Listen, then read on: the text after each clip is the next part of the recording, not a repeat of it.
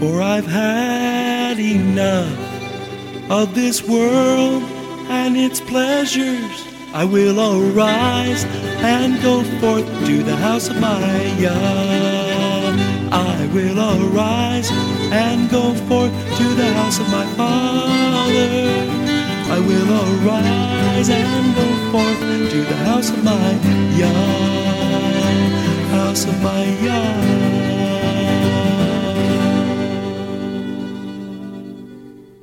Shalom, and welcome to today's teaching on the Hebraic roots of Christianity, where we study first century Christianity and the faith that Jesus, whose Hebrew name is Yeshua, which means salvation, taught his disciples. And now, Hebraic roots teacher Eddie Chumney of Hebraic Heritage Ministries International. Shalom. I'm Eddie Chumney of Hebraic Heritage Ministries, and we welcome you to today's teaching on the subject Hebraic Bible Prophecy. This is part 10 of the series.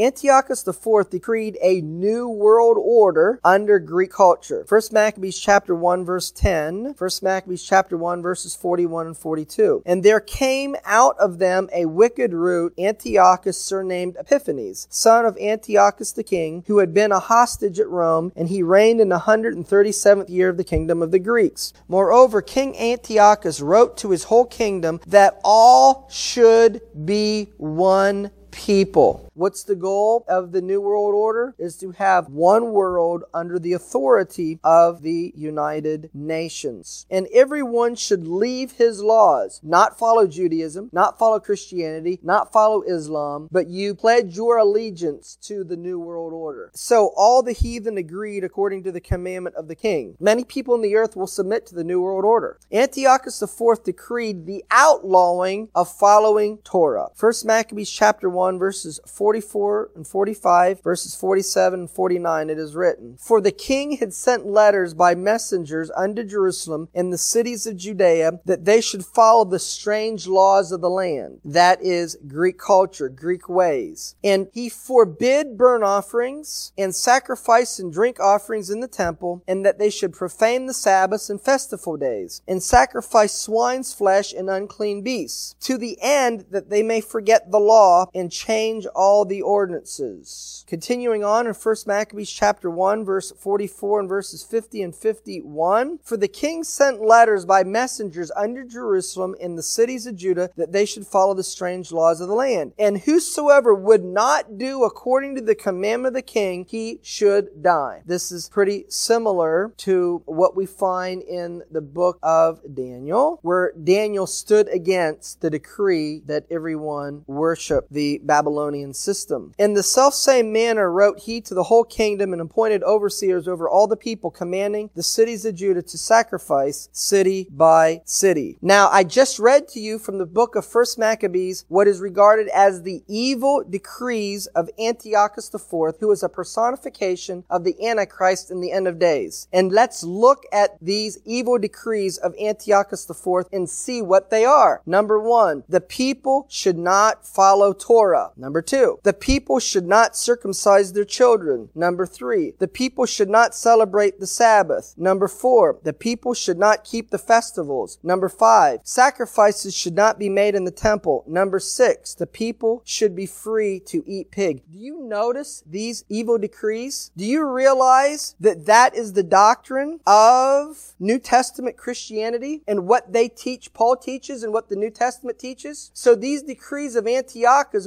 and he's a personification of the false Messiah, those are the exact beliefs of people who proclaim that Yeshua is the Messiah. They say we shouldn't follow Torah, we shouldn't circumcise our children, we shouldn't keep the Sabbath, we don't keep the festivals, we're not to no more have sacrifices in the temple, and we can eat anything we want. We can eat pig. And so we have doctrinally in Christianity today the acceptance of this as what a Christian does in following Yeshua the Messiah. How did this happen? Do you see the seriousness of this? Anti-Torah is the spirit of Antichrist. 2 Thessalonians chapter 2, verses 3 and 4. Let no man deceive you by any means, for that day shall not come except there come a falling away first, and that the man of sin be revealed, the son of perdition, who opposes and exalts himself above that is called God, or that is worshipped, so that he as God sits in the temple of God, showing himself that he is God. Historically, this is what Antiochus Epiphanes did. And every spirit that confesses not that Yeshua is the Messiah, is come in the flesh, is not of God. And this is the spirit of Antichrist, whereof you have heard that it should come, and even now already is in the world. This spirit of not following Torah, which is called the spirit of Antichrist, is already in the world. You see, when we talk about the Antichrist, the only thing that comes in our minds in traditional Christianity is this bad person in the end of days. We don't associate with the Antichrist with one who charges people not to follow the Torah. But that's literally what it means. One who is lawless. One who says we don't follow Torah. And the truth of the matter is that spirit is in traditional Christianity because we paint it with Paul, it's accepted. Where historically it was proclaimed by Antiochus IV, and historically those decrees caused a rebellion. And so let's look at this once more because it's so significant. 1 Maccabees chapter 1 verse 41. Moreover, King Antiochus wrote to his whole kingdom that all should be one people, that everyone should leave his laws, to the end that they might forget the law and change all the ordinances. For the king had sent letters by messengers unto Jerusalem and cities of Judea, that they should follow the strange laws of the land, that they should also leave their children uncircumcised. For the king had sent letters by messengers unto Jerusalem and the cities of Judea, that they should follow the strange laws of the land, and forbid that they should profane the Sabbath and festival days, and that they would forbid burnt offerings and sacrifice and drink offerings in the temple, and they sacrificed swine's flesh and unclean beasts. I wonder if George Bush set a proclamation throughout all the land that everyone should not follow the Torah and not sacrifice in the temple and eat anything they want and not celebrate the Sabbath and not celebrate the festival days. I wonder whether he would be considered evil today or whether he would be accepted as a good Christian. We finally got a Christian president. The ancient Jews accepted this Greek Hellenism imposed upon them. 1 Maccabees chapter 1 verses 10 through 12. And there came out of them a wicked root, Antiochus, surnamed Epiphanes, son of Antiochus the king, who had been a hostage at Rome, and he reigned in the 137th year of the kingdom of the Greeks. In those days went there out of Israel wicked men, who persuaded many, saying, Let us go and make a covenant with the heathen that are round about us, for since we departed from them, we have had much sorrow. So this device pleased them well. Then certain of the people were so forward herein that they went to the king, who gave them license to do after the ordinances of the heathen. Whereupon they built a place of exercise at Jerusalem according to the customs of the heathen. You know what that is? Sports. And made themselves uncircumcised, and forsook the holy covenant, and joined themselves to the heathen, and were sold to do mischief. Moreover, King Antiochus wrote to the whole kingdom that all should be one people, and every one should leave his laws. So all the heathen agreed according to the commandment of the king. Yea, many also of the Israelites consented to his religion, and sacrificed unto altars, and profaned the Sabbath. Let's look at the history of the term democracy. It comes from the Grecian Empire. The term democracy, or more precisely, the original ancient Greek version of the word, was coined in ancient Athens in the 5th century BC. That state is generally seen as the earliest example of a system corresponding to some of the modern notions of democratic rule. And this comes from the Jewish Encyclopedia. So why have we taken the time to share with you these things that happened historically? Because they are going to be repeated in the end of days, and you need to understand this to understand the details of the events of the end of days, because the controversy of Zion and the creation of a second state of Israel, a physical state of Zion, will come about from a rebellion of Greco-Roman culture, Western values, and the acceptance of the Israeli government of these Western values. There'll be a rebellion against that, and those who will stand up for the covenant that was made with Abraham, Isaac, and Jacob, and for the Torah. The people who stand up, the Bible calls Zion. So let's look at the Israeli government and how they have accepted this quote-unquote Greek Hellenism, or the values of our Western culture personified by the United States of America. In Israel, they're influenced by Western culture, Western dress, Western values, Western philosophies, and Western movies that come from Hollywood. The government of Israel is a democracy. This comes from Greco-Roman society, and the government of Israel doesn't seek to follow Torah. They follow secular humanism. And the nation of Israel is seeking to merge with the nations of the world, be a part of the nations of the world, and be accepted by the nations of the world. And this is personified through the New World Order system under the auspices of the United Nations. Antiochus IV waged war against the Jews, as we can see in Daniel chapter 8 and verse 25. And through his policy also he shall cause craft to prosper in his hand, and he shall magnify himself in his heart, and by peace shall destroy many. He shall also stand up against the prince of princes, but he shall be broken without hand. So Antiochus IV deceived through peace.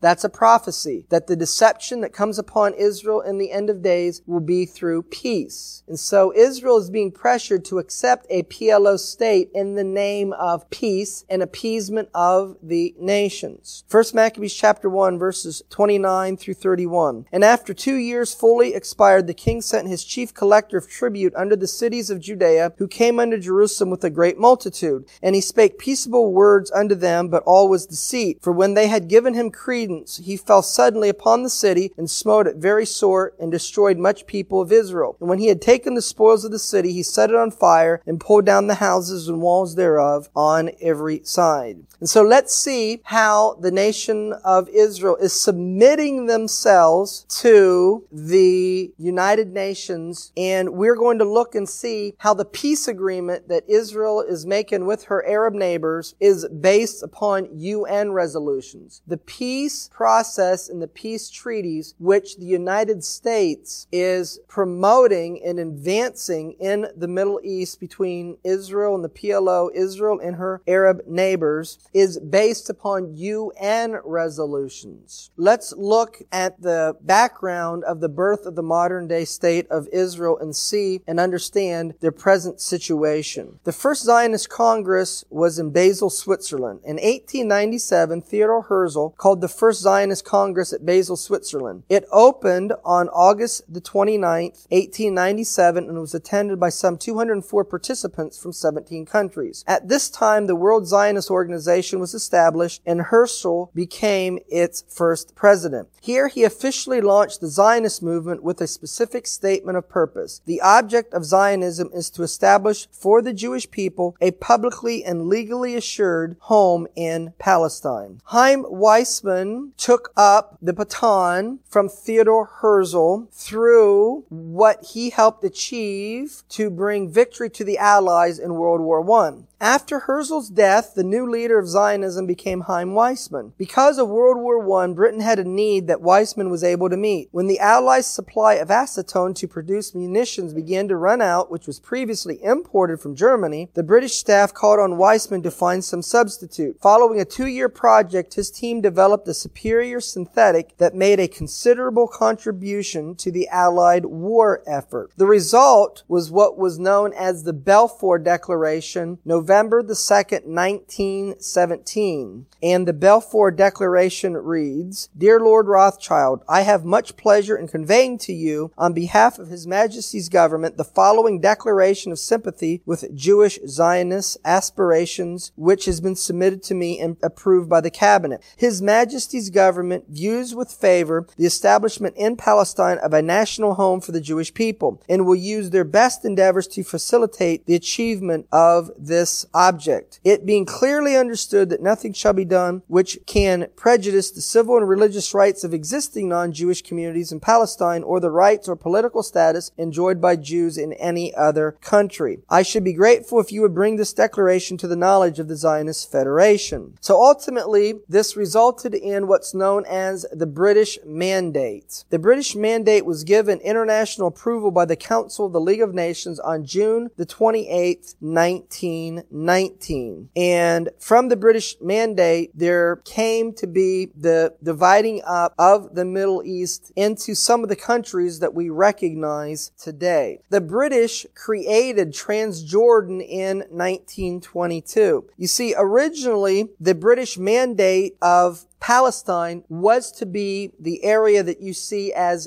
green. But because of Arab opposition, much of what was originally meant to be a land of Palestine was given over to a country that became known as Jordan, or at that time Transjordan. However, before its final sanction on September the 29th, 1922, the homeland projected for the Jews had been reduced to exclude Transjordan when Great Britain created the state of Transjordan under the kingship of Abdullah ibn Hussein. In order to satisfy the Arabs, land was given for peace. And ultimately, through the struggles that was a part of World War II, following World War II, there came to be what is known as the United Nations Partition Plan of 1947, or the plan that the United Nations had for the land of Palestine or Israel. The General Assembly of the United Nations voted on November the 29th, 1947 to support partitioning of the land of Palestine or Israel. The vote was 33 to 13, mainly the Western Bloc against the Muslims and Arab and Asian blocs. 11 nations abstained, including Britain. It was to be implemented at the termination of the British Mandate or the British control of the area, which was May the 14th, 1948. However, the Arabs said, why do we need to share this land with the Jews? It should all be ours. So the Arabs rejected the partitioning of the area into a Jewish state, an Arab state with Jerusalem as an international city, and with the end of the British Mandate, went to war with Israel, wherein Israel declared itself a nation on May the 14th, 1948. So UN Resolution 181 decreed that Jerusalem would be an international city. The partition plan vote became UN Resolution 181. In Part 3, Section A of UN Resolution 181, the city of Jerusalem was established as a corpus separatum under a special international regime and shall be administered by the United Nations. Thus, the plan of the United Nations was for Jerusalem to become an international city. And ultimately, in 1949, we have what is known as the Armistice Map of Israel. The 1949 Armistice Agreement are a set of agreements signed between Israel and its neighbors, Egypt, Jordan, Lebanon, and Syria. On February the 24th, 1949, Egypt was given the Gaza Strip, is what you see in yellow. On April the 3rd, 1949, Jordan maintained the West Bank, known as the Green Line, in East Jerusalem, which you see in green. Now, the irony of ironies is the peace that is being negotiated, which the quartet, that is the United States, the United Nations, Europe, and Russia, wants to ultimately see is this 1949 map. And that being the case, the Arabs rejected this solution at that time, and now it's being said that they will accept it, and it's being proclaimed as the Great Peace Plan. And what's really happening is the Western elite and the United States government is trying to ensure that any peace agreements that are made in the Middle East is done under the authority of the resolutions that were passed by the United Nations. Israel obtained the Sinai and the Gaza Strip from Egypt. And this was in 1967 with the Six-Day War. In 2 days, the Egyptian army in the Sinai was virtually wiped out, leaving Israel to have the Gaza Strip. And also through this war, Israel then captured the Golan Golan Heights from Syria, and Israel obtained the West Bank and Jerusalem from Jordan. And it's from these events that the controversy surrounded regarding the Arabs wanting to get this land back. So ultimately in 1979 there was a peace agreement made with Egypt and they got the Sinai back, and rather than the West Bank going back to Jordan, who originally had it, it's now being proposed as a Palestinian state. And so the lands that was occupied or won by Israel from the Six-Day War of 1967 has become a source of contention even to this day, and is a part of biblical prophecy in fulfilling the controversy of Zion, which will reach its climax in a period of time known as the tribulation period. Following the Six-Day War of 1967, where Israel gained control of these territories that was previously under Arab governments, there was the passing of UN Security Council Resolution 242. And so UN Resolution 242 is a peace and security agreement. Remember, we're told that the Antichrist in the end of days is going to cry peace and security. It's been being cried. It's UN Resolution 242 and 338. UN Resolution 242 says, the Security Council, expressing its continuing concern with the grave situation in the Middle East, emphasizing the inadmissibility of the acquisition of territory by war and the need to work for a just and lasting peace in which every state in the area can live in security, emphasizing further that all member states in their acceptance of the Charter of the United Nations have undertaken a commitment to act in accordance with Article 2 of the Charter, affirms that the fulfillment of Charter principles requires the establishment of a just and lasting peace in the Middle East and should include the application of the following principles: withdrawal of Israeli armed forces from territories occupied in the recent conflict, and the right to live in peace with secure and recognized borders. The peace process is being negotiated as a peace and security agreement. Following the 1973 Yom Kippur was the passing of UN Resolution 338. And 338 affirmed UN Resolution 242 because it calls upon all parties concerned to start immediately after the ceasefire the implementation of Security Council 242 in all of its parts. Ultimately, there was a peace treaty that was made between Israel and Egypt, March the 26th, 1979. And what I'm going to be showing you in these documents is the peace agreements that Israel has negotiated and is negotiating with her Arab neighbors is all based upon UN Resolutions 242 and 338, peace and security. And so therefore, when they agree to peace with her Arab neighbors, when Israel agrees to a PLO state because it's based upon UN resolutions, the creation of that PLO state then is world law. Do you know there is no world law that says the United States should exist? But there is going to be a world law that says the PLO should exist because the peace agreement will affirm the UN resolutions, which is world law. Therefore, if you oppose the PLO state, and you will oppose the PLO state if you stand for the covenant that was made with Abraham, Isaac, and Jacob, you will be committing a crime against the world. Therefore, anywhere that you are in the world, they are able to come after you if they know that you oppose that PLO state. So standing for the covenant that was made with Abraham, Isaac, and Jacob will possibly, you will be risking your life to believe that. It is no small thing. And so let's look at the Israel and Egypt Peace Treaty of 1979 that was signed at Camp David under the leadership of President Jimmy Carter of the United States and Egyptian President Anwar Sadat. Well, that's going to conclude part 10 of the series on the subject Hebraic Bible Prophecy. Shalom in Yeshua the Messiah. Amen. Thank you, Eddie. This is Stephen Morgan, and all of us here at Hebraic Heritage Ministries pray that you have enjoyed today's teaching. If you've been blessed, will you help us to share this message with others? Hebraic Heritage Ministries is supported by your generous financial gifts. In order to help you in your studies and to help us share this message with others, we are offering today the DVD Yeshua the Lawgiver for free for a love gift of any amount to the ministry. Hebraic Heritage Ministries also offers a monthly discipleship program. If you are interested in starting a fellowship group in your area, let us know. We would like to help you. Please contact us for more details. Our website is hebroots.org. That's HEBROOTS.org. We would like to hear from you. Please send us an email. Finally, in order to take advantage of today's free offer, please mention this product offer and please mail your love gift to Hebraic Heritage Ministries, P.O. Box 81, Strasburg, that's Strasburg, Ohio, 44680. Until next time, may Yeshua richly bless you.